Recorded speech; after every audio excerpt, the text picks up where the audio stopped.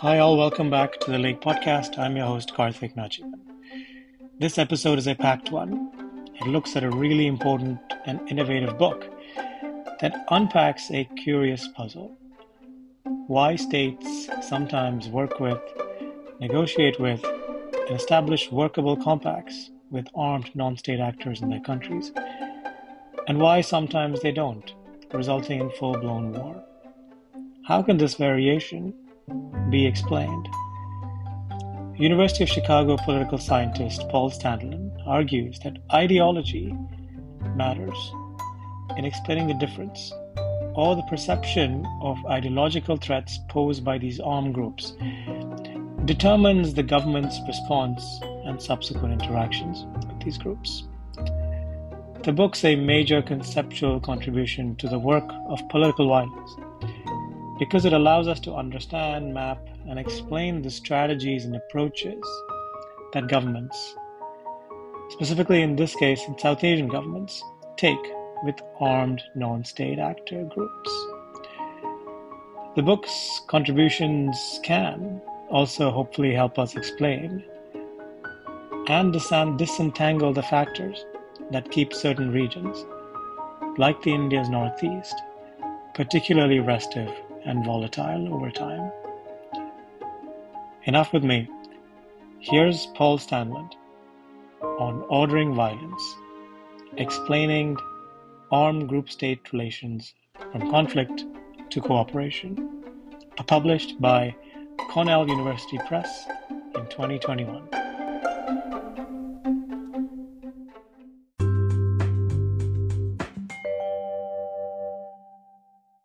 Yeah. Great. So, Paul, thank you so much for doing this and coming on the podcast. I want to start by asking, this is your second book. How is the second book different from the first? Yeah, that's a great question. The answer is harder, I would say. I'm not sure how your experience is right now as you work on your second book, but the first book comes out of a dissertation, and it's like there's something there already.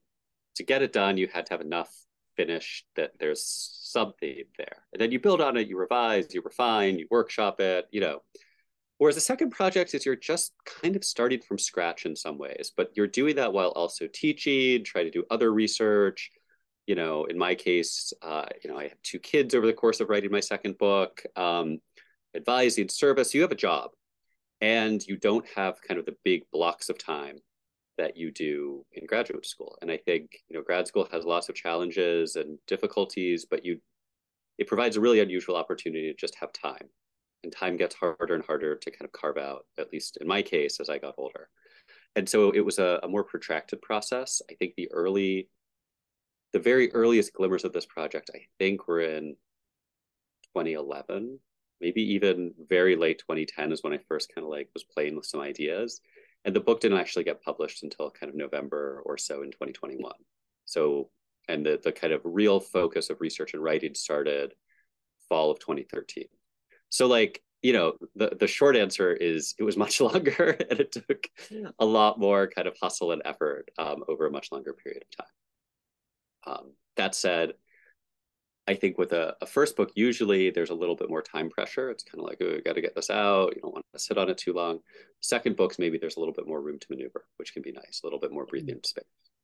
So those are some differences that come to mind. Is there a connective the tissue between your first and second books conceptually? The first one, if I recall, looked at insurgencies in South Asia, right? Yeah. And this one, it looks like you're stepping back up a little bit more and asking a much bigger question.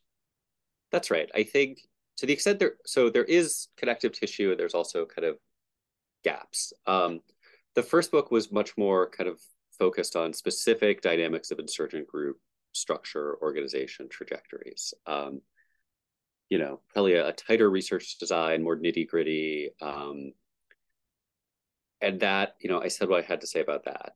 And then, as you say, I think this was an effort to kind of zoom up to think about some of the much bigger questions at play of nationalism and historical change, and at the same time to start thinking more broadly about the nature of interactions between governments and armed actors. The first book was very much in a world of kind of classical civil wars, insurgency, counterinsurgency.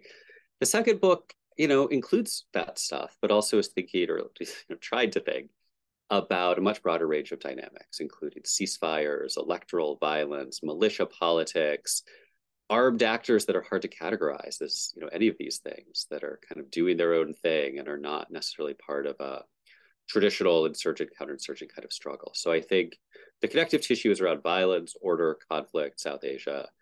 But the goal, at least, of the second book was a much bigger picture kind of sense of how we think about political order and kind of what some of the variables driving the variation in it, happen to be, both in general and then much more specifically in South Asia. So I want to get to that variation. And as you mentioned, there's a lot of different dynamics between the state and the armed orders and the armed groups that you track in South Asia.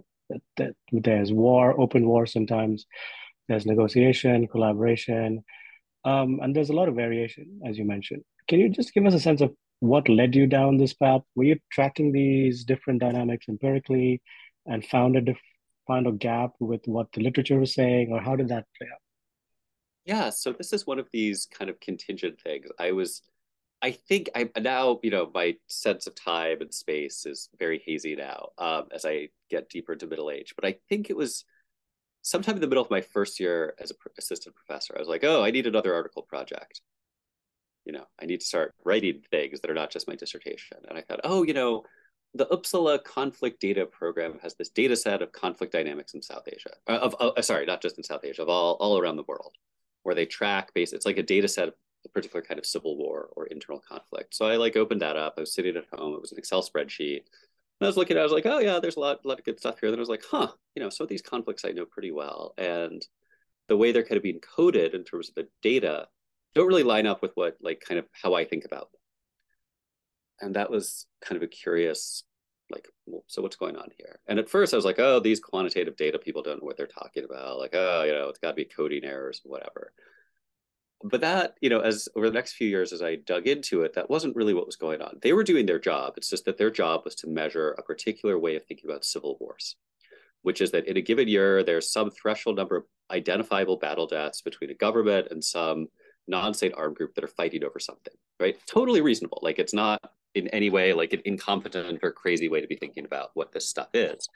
The problem is that leads to some gaps in some cases. It works really well for very clear, unambiguous conflicts like the Islamic State, right, in Syria and Iraq. It's there's a lot of fighting. It's very clear what they disagree about. There are ceasefires, there's really negotiations, there's no real ambiguity. Fine. So that's important, right? But in a lot of the world, that's not really what conflict exclusively looks like, right? So we have periods of ceasefires. We have, even between nominally insurgent groups in the state, we have low-level conflicts that, something is going on, but not that many people are getting killed, right? We have armed groups that are not fighting the government at all, right? They may be working with the government very closely or in kind of a live and let live, we're going to, run drugs from this border area and, leave us alone and we'll leave you alone, right? And so these things kind of were getting intermeshed together. Or I'm sorry, I should say these things often are intermeshed together in conflicts, especially over time. So I started kind of getting into this and thinking all right, so is there a world in which we could actually conceptualize these outcomes? And so that started an early conceptual article I wrote. And then I kind of started pivoting into could we measure these things empirically? And both of them had their challenges. I would say empirically measuring was a huge hassle and contributed substantially to why the book took so long. But the starting point was looking at someone else's data and saying this seems off. Why is it off? And it's not off because they're doing something that's intrinsically wrong or problematic. It's off because the world I'm seeing has a lot more stuff going on than the world that they're measuring, if that makes sense. I wanted to get to the methodology question later, but since you just bring it up, maybe just talk a little bit about that data set, the armed orders data set, and how you coded these different outcomes before you could track them and measure them. So the goal, the motivation was, I started presenting some of this work and talking about particular cases. And the reaction was, generally fairly positive, oh, this is interesting. But, maybe these are quirky cases, right? Maybe they're idiosyncratic. They're, what we call outliers. And, you found some cool stuff, but it's not telling us that much about the kind of most conflicts, right? And that was a critique I take seriously. And I think it's true that it doesn't tell us that much about some conflicts that are fairly straightforward. There's just a lot of fighting and one side loses and one side wins. But I wanted to get a better sense of how well it described this kind of spectrum from close cooperation, what I call alliances, to these like very intense total wars, how we could characterize that empirical variation. So I started trying to, I got some grant money. I was very lucky on that front to hire research assistants. And I came up with this kind of initially very naive and overly optimistic, let's call it, coding scheme, where it would be like, oh, we're going to measure these armed orders. That's what I call these relationships on an annual basis between, each armed group and the central government they're dealing with. And we can measure a bunch of other things too. Are they using illicit resources? Are they engaged in electoral politics? Are they governing? Are they doing all this other stuff? And it turns out that just, especially using secondary sources from Chicago with a bunch of like 23-year-old RAs, some of whom were from or studied South Asia, but others of whom like this was how they were paid their rent, right? Just measuring the armed borders themselves was like really very challenging, much less all of these other variables. And so eventually I think where we ended up is, plausibly, broadly measuring some pretty interesting and important descriptive patterns and beginning to move toward very caveated, more inferential questions like, well, all right, well, how in this particular country or this case, how do different dynamics of ethnicity or religious mobilization play out, right? Or what are time trends in different cases? And so I think that's valuable. I think it's been pretty useful. I enjoyed it. I think I got a lot that I wanted out of it, but definitely not everything that I thought I'd be able to get. And one thing I did, because the sourcing is really tricky and there's a lot of ambiguity often in a lot of these cases, like the data set's available, the coding notes are all available. If other people want to go in there and make it better and say, you guys got this wrong, my updated version says this, and this does or doesn't change the findings, like that's all for the good. I think of it as kind of like a first step, possibly in a broader research agenda rather than like the last word. And I must say that this data set is available for scholars everywhere to use and access, correct? Yeah, It's on online my as website. well. Yeah, Yeah. it links to a Dropbox Yeah. folder. Yeah. So there is one quote here early on, which I think really captures the book. And it's great when there's one line which captures a book. It kind of makes it easier for the reader. And here and I quote here, this book politicizes political violence. How are politics and violence connected? So this was a probably slightly polemical reaction to a trend that I noticed in a lot of the internal conflict literature, which really kind of got going in the early 2000s in its kind of modern form. A lot of really good stuff, but it tended kind of, there are two different tendencies that I thought were a little problematic. One was to really disaggregate and say like, well, the real interesting variation is like between this village and that village. Why is there violence here in this day, but not here in this day? Or, and that's very important.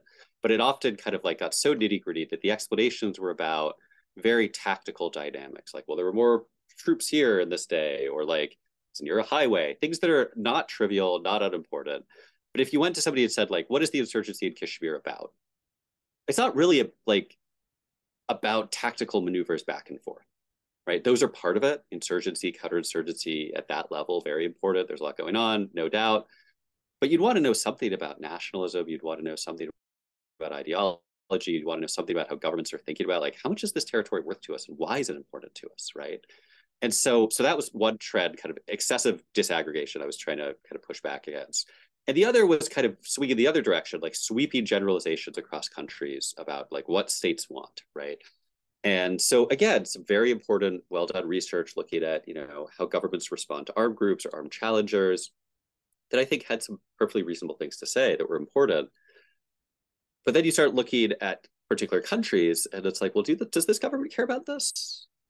Unclear. Does it care about this thing more than this other thing? No. Whereas its neighbor might care about that thing more than the thing that its neighbor cares about, right?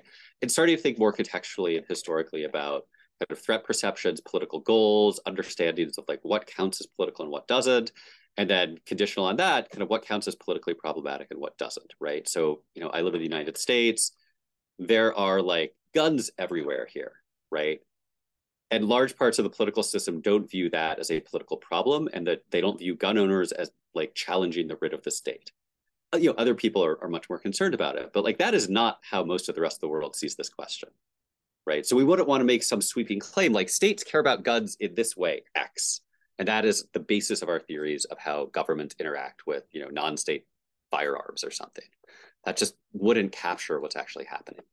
And so I wanted to kind of add some contextuality and specificity to some of these discussions, say, well, these different places are coming from different histories. And we can still compare them. We can still think theoretically and conceptually about them in a way that lets us talk about them together rather than say, well, India is unique. We can just study India. Or, Pakistan is Pakistan. There's no point in comparing it to anywhere else. I just have never found that to be the approach I like. But kind of striking this in-between balance of like, well, we can compare, we can be systematic, but we can also really take seriously that a lot of these are constructed and contingent perceptions of kind of what is good politics, what is bad politics, what is threatening, what is unproblematic, what is somewhere in between. And so that's how I think about what politics is, right? Like what you're looking for and what you're afraid of, what you want and what you fear. And so I tried to kind of get closer to that in this project. So the idea that the state has a monopoly over violence, that's not something we should accept off the cuff, right? But something that we should, as your book shows, kind of measure, get a sense of what the context is like and how different actors perceive violence and why they rely on violence to achieve their objectives. Yeah, I mean, I think so. I think there are a couple of different ways to think about this. One is just straight up, is there a monopoly of violence or not? And, sometimes there is a pure monopoly of violence, maybe North Korea. I don't know enough about it. Most places things are a little murkier. And then so that's one thing that you get into quickly is, there are places in which non-state armed actors are playing important roles in governance, sometimes as part of mainstream politics, right? If you think about Iraq over the last, 20 years since the American intervention, invasion, occupation, mess, both Kurdish and Shia political parties also are closely linked to non-state armed capacity. Sometimes while they're also ruling within the state, right? So like what is that? It's not the monopoly of violence. It's also not open Hobbesian chaos and civil war where everybody's fighting each other all the time. It's some blend of these different things, right? And then Weber's discussion of monopoly violence also includes this word legitimate violence, a monopoly on legitimate violence, right? And that begs a further question, which is, well, what counts as legitimate violence, right? And so that opens this, again, going back to your previous question about like what counts as politics, what counts as legitimate violence in a particular context, and what counts as illegitimate violence.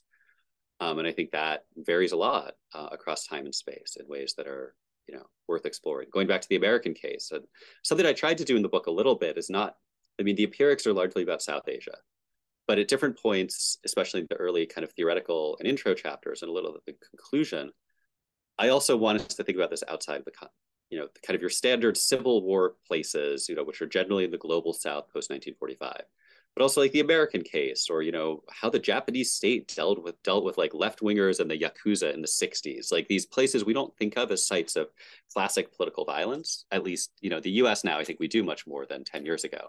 But kind of to reverse the gaze a little bit and like, well, what makes violence legitimate or not legitimate in the U.S. versus the U.K. versus India versus Indonesia? What forms of violence come to be seen as acceptable or at least tolerable rather than like completely beyond the pale? I want to get to the cases question later, but before that, maybe let's just cover the argument, which is quite simple. I mean, you argue that how states work with non-state armed groups is driven by the perceived ideological threats that these groups pose to the state. Uh, what do you mean by ideology, and what are its dimensions? And why does ideology matter more relative to, say, the size, power, and the organization of these groups? Yeah, so the book mostly focuses, as you say, on ideology as this driving big picture variable. It does talk about what I call this like functional, operational dynamic that can kind of shape the ways in which you get these more specific orders. But ideology is kind of one of the big theoretical kind of things I'm pushing for. So the argument here is that different regimes have different understandings of kind of the boundaries of and hierarchies within the given polity that they're seeking to achieve, right? And those will vary quite dramatically potentially from one regime that wants to create a classless Marxist-Leninist state that's characterized by a very particular set of understandings of the relationship between state and society, another that we can think of as kind of religious fundamentalist, another that is built around language, another that is kind of riven by left-right conflict over redistribution. So in the book, I focus primarily on three kinds of dimensions. if I'm remembering right now, kind of religion, ethno-linguistic politics, and kind of classical left-right redistribution that we think of in, modern Western Europe or places like that. And you could imagine different positions a government could adopt across these dimensions.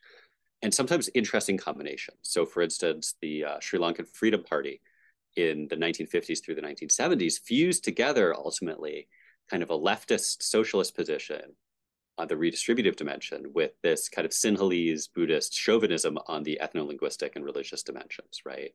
So you get this curious sometimes mixing and matching of these different positions, or some movements that are, very focused on on linguistic unity, but are very ambivalent or not particularly interested in religious questions, or vice versa, right?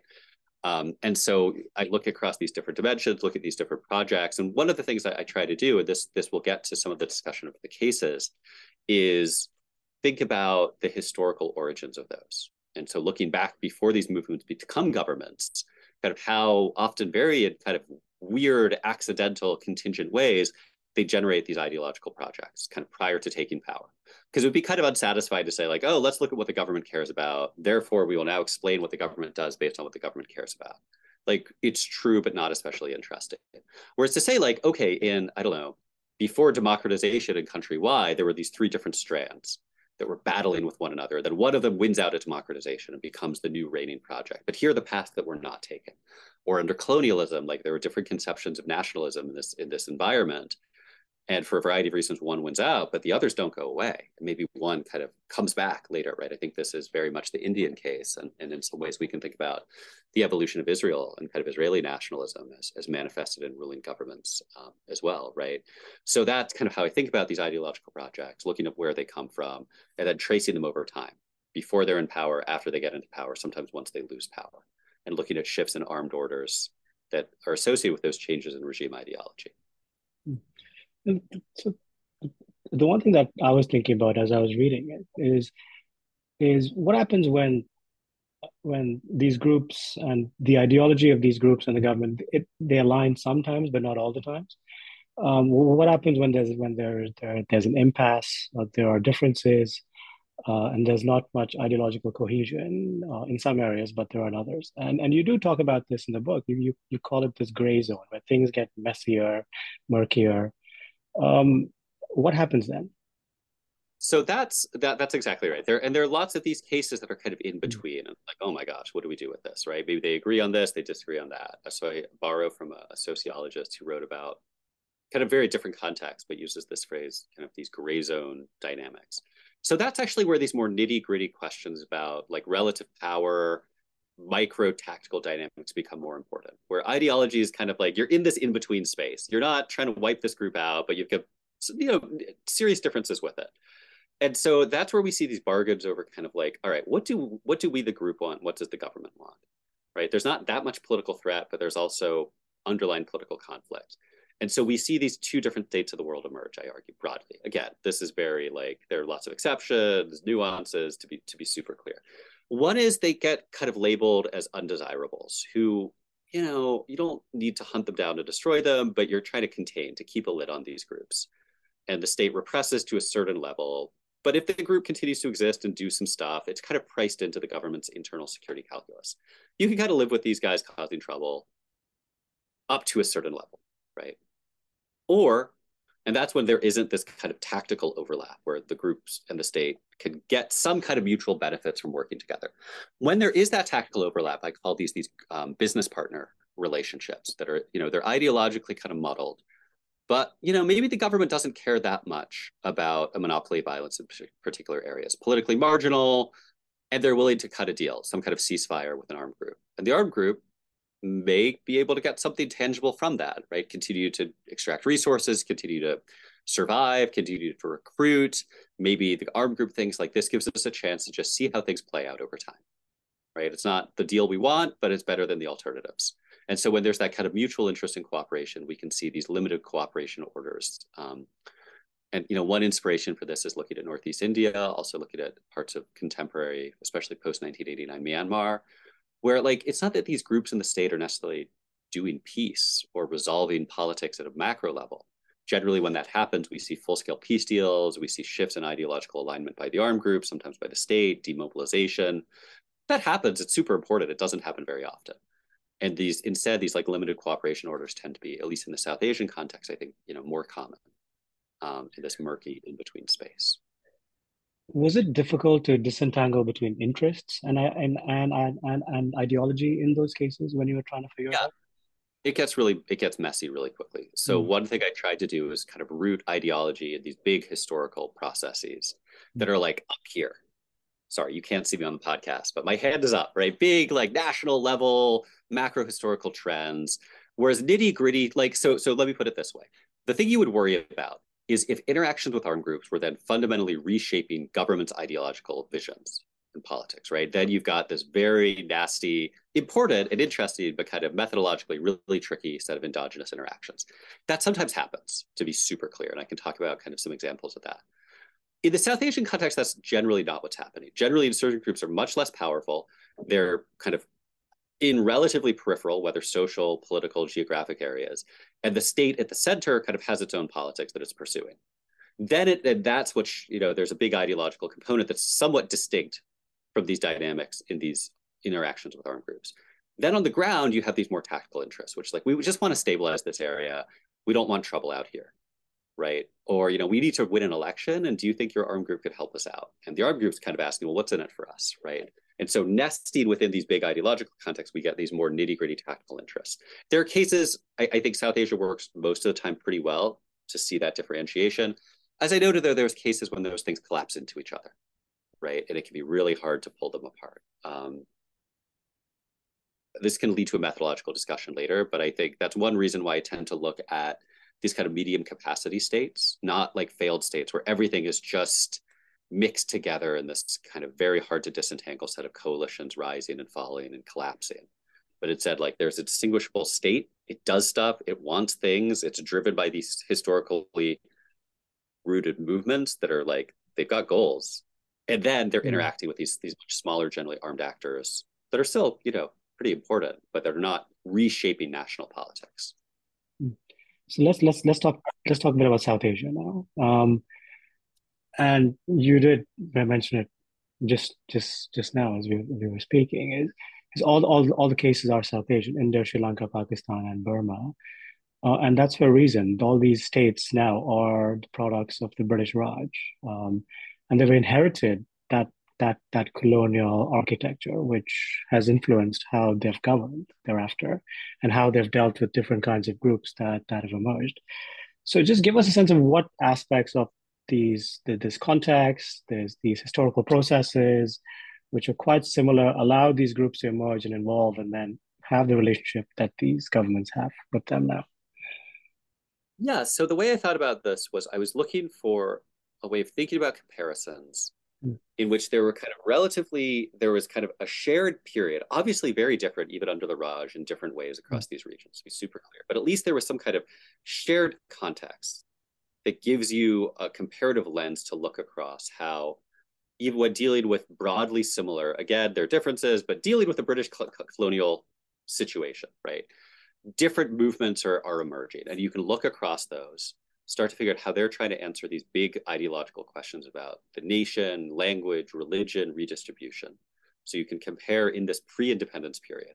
Then there's a fairly clear breakpoint, right? 1947, 1948, depending which country we're talking about. When all of a sudden now, oh, there's independence. And so new states kind of very quickly have to figure out their answers to these questions. It's not this, if you looked at European state formation, it's over centuries. Things are very hard to kind of parse out in such a clean way. Whereas here, there's this moment in which, okay, you're now the state. You go make these decisions about how to use force. Now, there are often legacies of how the colonial governance, especially around things like indirect rule, but they don't necessarily stick. There are conditions under which basically the new regimes do what the British were doing. And there are other situations where they do something very, very different, right? Where they have a very different understanding of the politics they want to create than the British colonists did. So you see some pretty substantial shifts, as well as some continuities. And you also see some pretty dramatic differences emerge fairly quickly across these countries, right? In kind of what is the reigning ideological project and what kinds of goals and fears does it identify, right? Sometimes it takes a little while.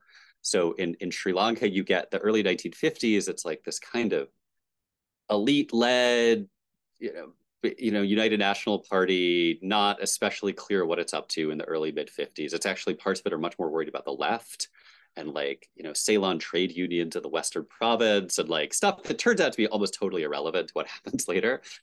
But then by 1956, you see kind of the foundational cleavages around this pairing of religion and language in Sri Lanka emerging as kind of the contours of ideological contestation. In Pakistan, there's kind of this question of like, who's a first class citizen and who's a second class citizen? And what are the roles, especially of religion and language, in shaping that, as well as class and distribution? In India, you get the Congress Project, which has a set of different answers to a number of these questions, right? And in Burma, you get kind of a big mess for a while. Different, the leadership, the AFPFL is kind of has a pretty clear set of answers around some of these questions, pretty hazy around others. And then you get a military regime coming in that offers a very clear set of disastrous but clear answers to these questions around ideology. So within about a decade, you start to see these different trajectories emerging that are driven by these different regime projects. Some of them stick and become fairly, I mean, Sri Lanka, you wouldn't say is stable, but the core cleavages remained pretty stable over time from 1956. It's like, all right, what is the answer to this question about this pairing of language and religion? It drives a massive amount of conflict, but it remains sticky. In India, you've seen kind of a shift in the contours, I think it's fair to say, of Indian nationalism over the last, especially the last decade. But going back to the 1980s, as obviously as part of a much broader historical process. So sometimes you see a lot of continuity, sometimes you see change over time afterward. So sorry, I'm now rambling about this, but it leads to some other interesting questions about like, okay, so what is South Asia specific about this story and what isn't, right? Does this map to other places? Does it not? I think sometimes it does, sometimes it doesn't, is my answer. I think something distinctive about the context is you get this pairing, this combination of relatively coherent central regimes and states. Pakistani military, the Indian security forces, Sri Lanka by at least the 70s has a pretty big, develops, a fairly coherent set of security apparatuses. The Burma's army is like a functional thing by the mid 1950s. It's not a failed state like your classic, 1990s Liberia type case that a lot of Civil War researchers focus on. On the other hand, there are all these non-state armed actors wandering around and that develop and kind of that generate themselves over time. And it's that interaction that then I think is somewhat specific to this context, though you can see it in places like Colombia and Indonesia as well. These kind of like very large, sprawling, medium capacity regimes. I'm just wondering, were you interested in tracking the interaction between law, especially colonial law, and how the state was interested in dealing with these groups at different times? Because I feel like that's another part of the legacy thing we don't really talk much about, but that's used a lot. It depends on the context a lot. So law is not an area I particularly focus on, but it becomes incredibly relevant very quickly, though, when you're talking about internal security and what militaries and police are doing, how they're cracking down, how they're not. I think so. This is not so much in the book, but I'm just going to riff for a second here. I think there are environments or contexts in which the legacy of law matters enormously. Free hand to security forces, very broad scope for restriction on civil liberties in most of the region in ways that are often kind of justified legally using legal codes that you find under colonial rule. So there's definitely, the role of police, for instance. I think, these are not the most socially embedded, accountable actors. So a lot of continuities there. Also some differences, though. The goals to which these laws are being used are often quite different. Like what order means and who should be in charge of controlling order are obviously fundamentally different than under colonial rule, where, who rules? The colonists rule, right? The British rule, ultimately from London. And so local actors have much less say than they do in a post-colonial environment in which they have their own politics and their own goals, and they're able to take this apparatus and repurpose parts of it and use it to their own ends in ways that sometimes look quite different than under colonial rule, right? So it's this kind of very complicated blend that in some areas looks very similar, and other areas looks quite fundamentally different. I wanted to ask about in the India's northeast, which to me looks like a microcosm of all the different armed orders that you present in the book. There's a lot of subnational and highly localized variations of armed order, I think, in that part of India. And you do mention in the book at some point that there are limited cooperation that's occurring between the government and some of these groups as well. So talk to us about that and why we don't hear enough about that part of India as much as we should. So the Northeast is a place, I will be blunt, I did not know nearly enough about, and I still don't know nearly enough about. I'm not like an expert on the Northeast, but we need way more of those. So I think there are a couple things, I guess, so why don't we hear much about it? Well, part of it is political. It's very small compared to the rest of India. It's basically at some fundamental level, both politically and geographically, quite peripheral to, what would be called like some people in the Northeast would call like mainland India, right? Or back in India. And so it doesn't kind of matter the way that state level politics in UP matter, for instance. It also doesn't touch on some of the really fundamental Hindu-Muslim cleavages that animate post-partition politics and pre-partition politics, the way that Kashmir does, right? I mean, Kashmir has a very fundamentally different political status in just like Indian politics in general than the Northeast does. And yet we see extraordinary variation in the Northeast. I think what we don't see as much of are these really intense total wars, in part because of the political peripherality. There's space for the Indian government to be like, all right, we're going to have a suspension of operations agreement with these 7 acronyms in Manipur that your average, even well-informed Indian citizen just knows basically nothing about and frankly probably doesn't care that much about. Whereas doing similar things in Kashmir would be, or Punjab in the 80s would be really politically sensitive. It's like, I'm sorry, you're doing what with who? So there's more room to maneuver in the Northeast. And I think that's where you get a lot of this variation responding to very localized and tactical considerations, where armed groups are sometimes willing to do business. Sometimes they're splintery and a part of the group is being absorbed into the state. Another part of the group decides to fight on and kind of radicalizes in response to splits. So you see this much more dynamic, kind of variable set of armed orders in the Northeast. And I think, in a lot of ways, in a lot of ways, there's a lot more politics around counterinsurgency and insurgency in the Northeast than in Kashmir. In Kashmir, the answer is kind of generally the same, or some variant of the same, because the political constraints and also the political goals are very different. Like there's a project the Indian state has had in Kashmir, and it's varied over time in different ways, depending who's in charge. But like the answers are never that different. Whereas in the Northeast, there are all kinds of answers. Oh, you want autonomous district council? Like, sure, autonomous council is great. Let's try that out. Or like, we need to crush this group for a few years. Let's try that and see what happens. Or you want to be a political party? Like, okay, we can see if that works. Or I mean, there's this group, the Revolutionary Government of Nagaland in the late 60s, and like parts of it, when it demobilizes, like become part of the BSF. Like it's just all of this stuff is happening in a way that's much more variable than in some other parts of India. So I found it incredibly fascinating.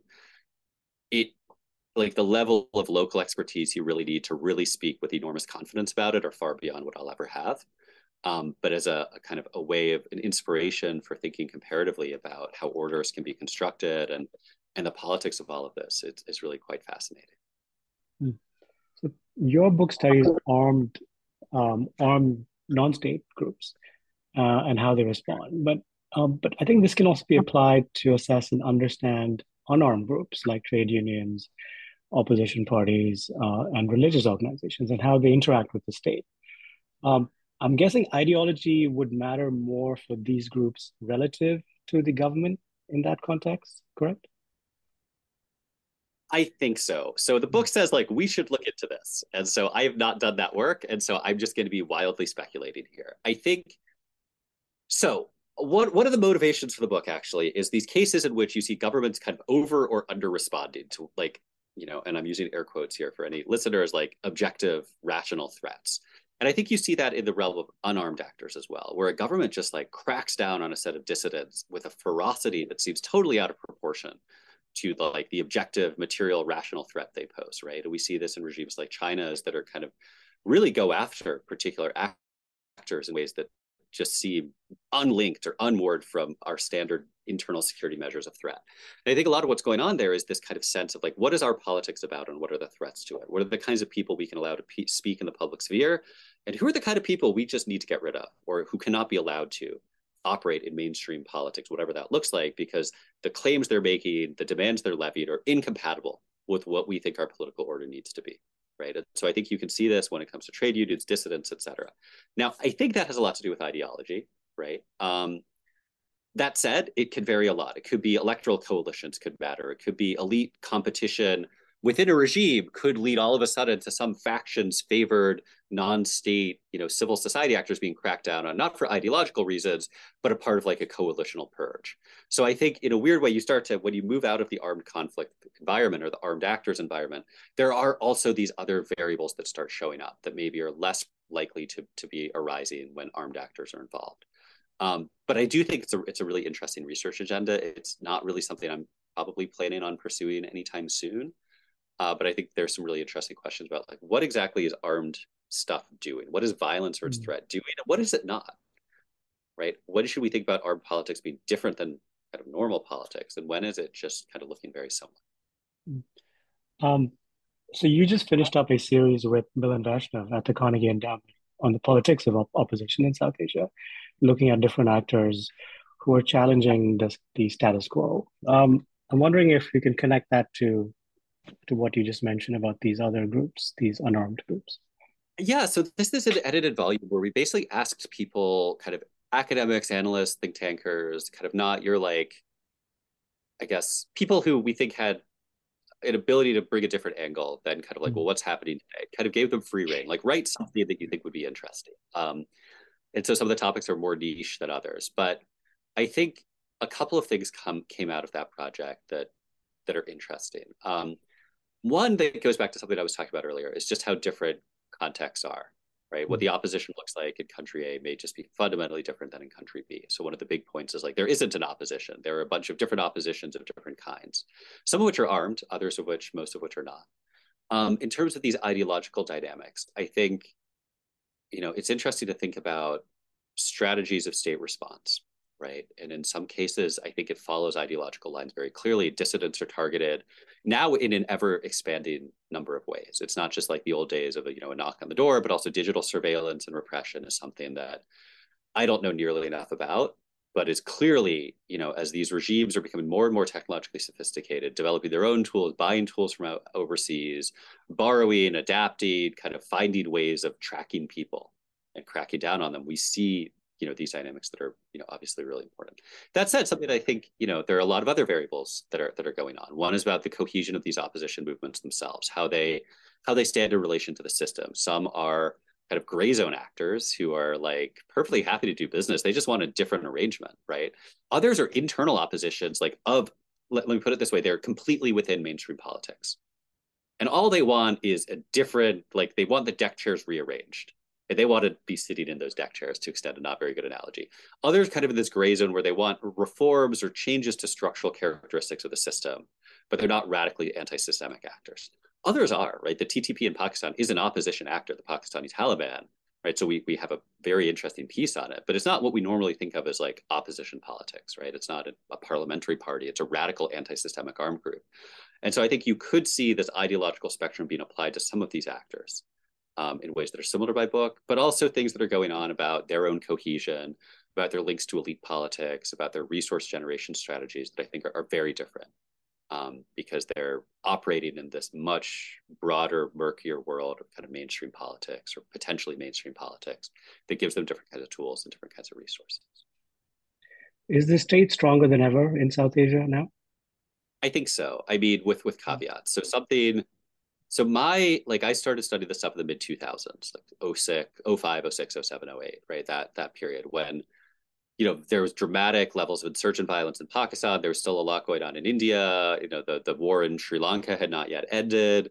Burma was relatively sedate compared to where it is now. But that was a period where internal security threats were really fundamental. And then fusing to the India-Pakistan case with interstate crises, right? Kargil, the 2001-2002 crisis, the Mumbai attack, like this kind of fusion of big IR stuff with nitty-gritty internal or transnational non-state armed group activity. I wrote something for Carnegie in 2020, I think it was, that was called the political violence in South Asia, the triumph of the state, and looked at quantitative data on violence trends in a bunch of these conflicts. And I think in a lot of ways, there's been an internal security kind of armed buildup. And I've got something coming out, an edited volume chapter looking at India's central paramilitaries, where both the size and the budgetary allocations for these forces have grown dramatically since the late 80s, early 90s, right? There's a huge internal security apparatus that has been constructed and expanded, linked in ways I can't really get good access to a broader intelligence apparatus as well. In India, certainly in Sri Lanka, kind of war made the state, internal war made the state in Sri Lanka, often in very nasty, repressive ways. Pakistan has, for many decades now, had a very robust, let's call it, and repressive internal security apparatus that right now is having some interesting times, let's put it that way, as kind of it really goes after the PTI. And, the Burmese state, in terms of armed mobilization, is now in an interesting place, but had built up dramatically in the 1990s. So I think the state, the coercive arm of the state across the region is much stronger than it used to be. That said, life is not linear, and we've seen the TTP has rebounded in a big way in Pakistan, right? So who knows how that will play out, right? Pakistan has these swirling, overlapping set of crises where it makes it hard to be very confident about state strength there. I think India, Sri Lanka are very different stories. In Burma, you could have told a story about the state strengthening. And then the military launched the coup in February 2021, and the civil war expands in new ways. It escalates in new ways in a variety of areas. And it's very difficult to say the state is stronger now in Burma than it was 2 years ago or 3 years ago, right? It's kind of these self-inflicted wounds. So some parts of the region, the state is clearly much stronger. Others, it's kind of shot itself in the foot or, engaged in counterproductive activities or allowed things to happen that now make it weaker than it was before. Paul, what was the hardest part of writing the book? So I think there were a few. One was the time challenge I mentioned earlier. Like, how do you carve time out, right? A second was, what is the role of this quantitative data, right? And how much do I want to push it? Like, I'm mostly a qualitative scholar, but I like doing simple quantitative stuff. I find it useful to see things and, but how much to push it, how much time to spend on it, when to say, okay, you've got enough here for the book. Let's just move on, right? That was tricky, and my answers to that went back and forth. Another issue was how do I structure this book? Do I do a country by country? In earlier version, it was trying to trace each of these 4 countries together over time, broken up by different time periods. And I actually had a book workshop that looked like that, and it was a big mess. And they were like, we can't keep track of all these different actors, and just tell the story for each country one at a time. You can draw across the chapters as you write them. As we'll see the Pakistan chapter later, this is different in India, or, but don't do it all together. So I had to really revise the structure pretty dramatically. So those were some of the things I ran into, and they all combined in various unpleasant ways at different points. Oh, I think. And finally, what are you working on now? Yeah, so I am, for the time being, pretty much done talking about internal security, Civil War stuff. I think I've said what I have to say for now. I could totally imagine coming back to it in future. But something that is related to what I've been writing about, but different, are, well, let me put it this way. When I was working on this book in particular, I came across a lot of interesting dynamics of transnational flows of ideas, conflicts, politics that I don't think really mattered that much for explaining the kind of variation I was interested in. But they did help set the political stage for what actors were fighting about. The Cold War in particular showed up in some of these places in a big way. In Burma, there's a big Communist Party of Burma that is a major insurgent player for decades. In other places, it just didn't, right? And so this got me interested in this broader question of what and how major power competitions become relevant in the internal politics of what I'm calling these third-party states, generally smaller countries that are kind of being competed over for influence by the biggest, bigger powers, whether superpowers, global powers, or regional players. And so now I'm working on a book project about that. Kind of when do these geopolitical competitions between major powers get picked up in domestic politics? How does that play out? When is it a big deal? When is it never really a major deal in internal domestic political competition? And when is it kind of in between? So that's what I'm working on now. It's mostly kind of comparative historical, looking at South and Southeast Asia during the Cold War, and then obviously more tentatively at the post-2005 period as the US-China competition and sometimes in places India-China competition has kind of entered into these smaller states and kind of what's happened, right? When has it been picked up and when has it kind of fallen flat as a domestic political issue? Paul, thank you so much. It was my pleasure. Thank you so much for having me today. Really appreciate it.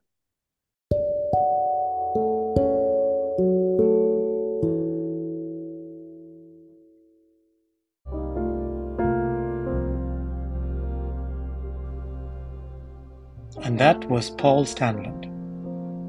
the author of Ordering Violence, explaining armed group state relations from conflict to cooperation. I'm Karthik Nachiappan, and you've been listening to the Lake Podcast.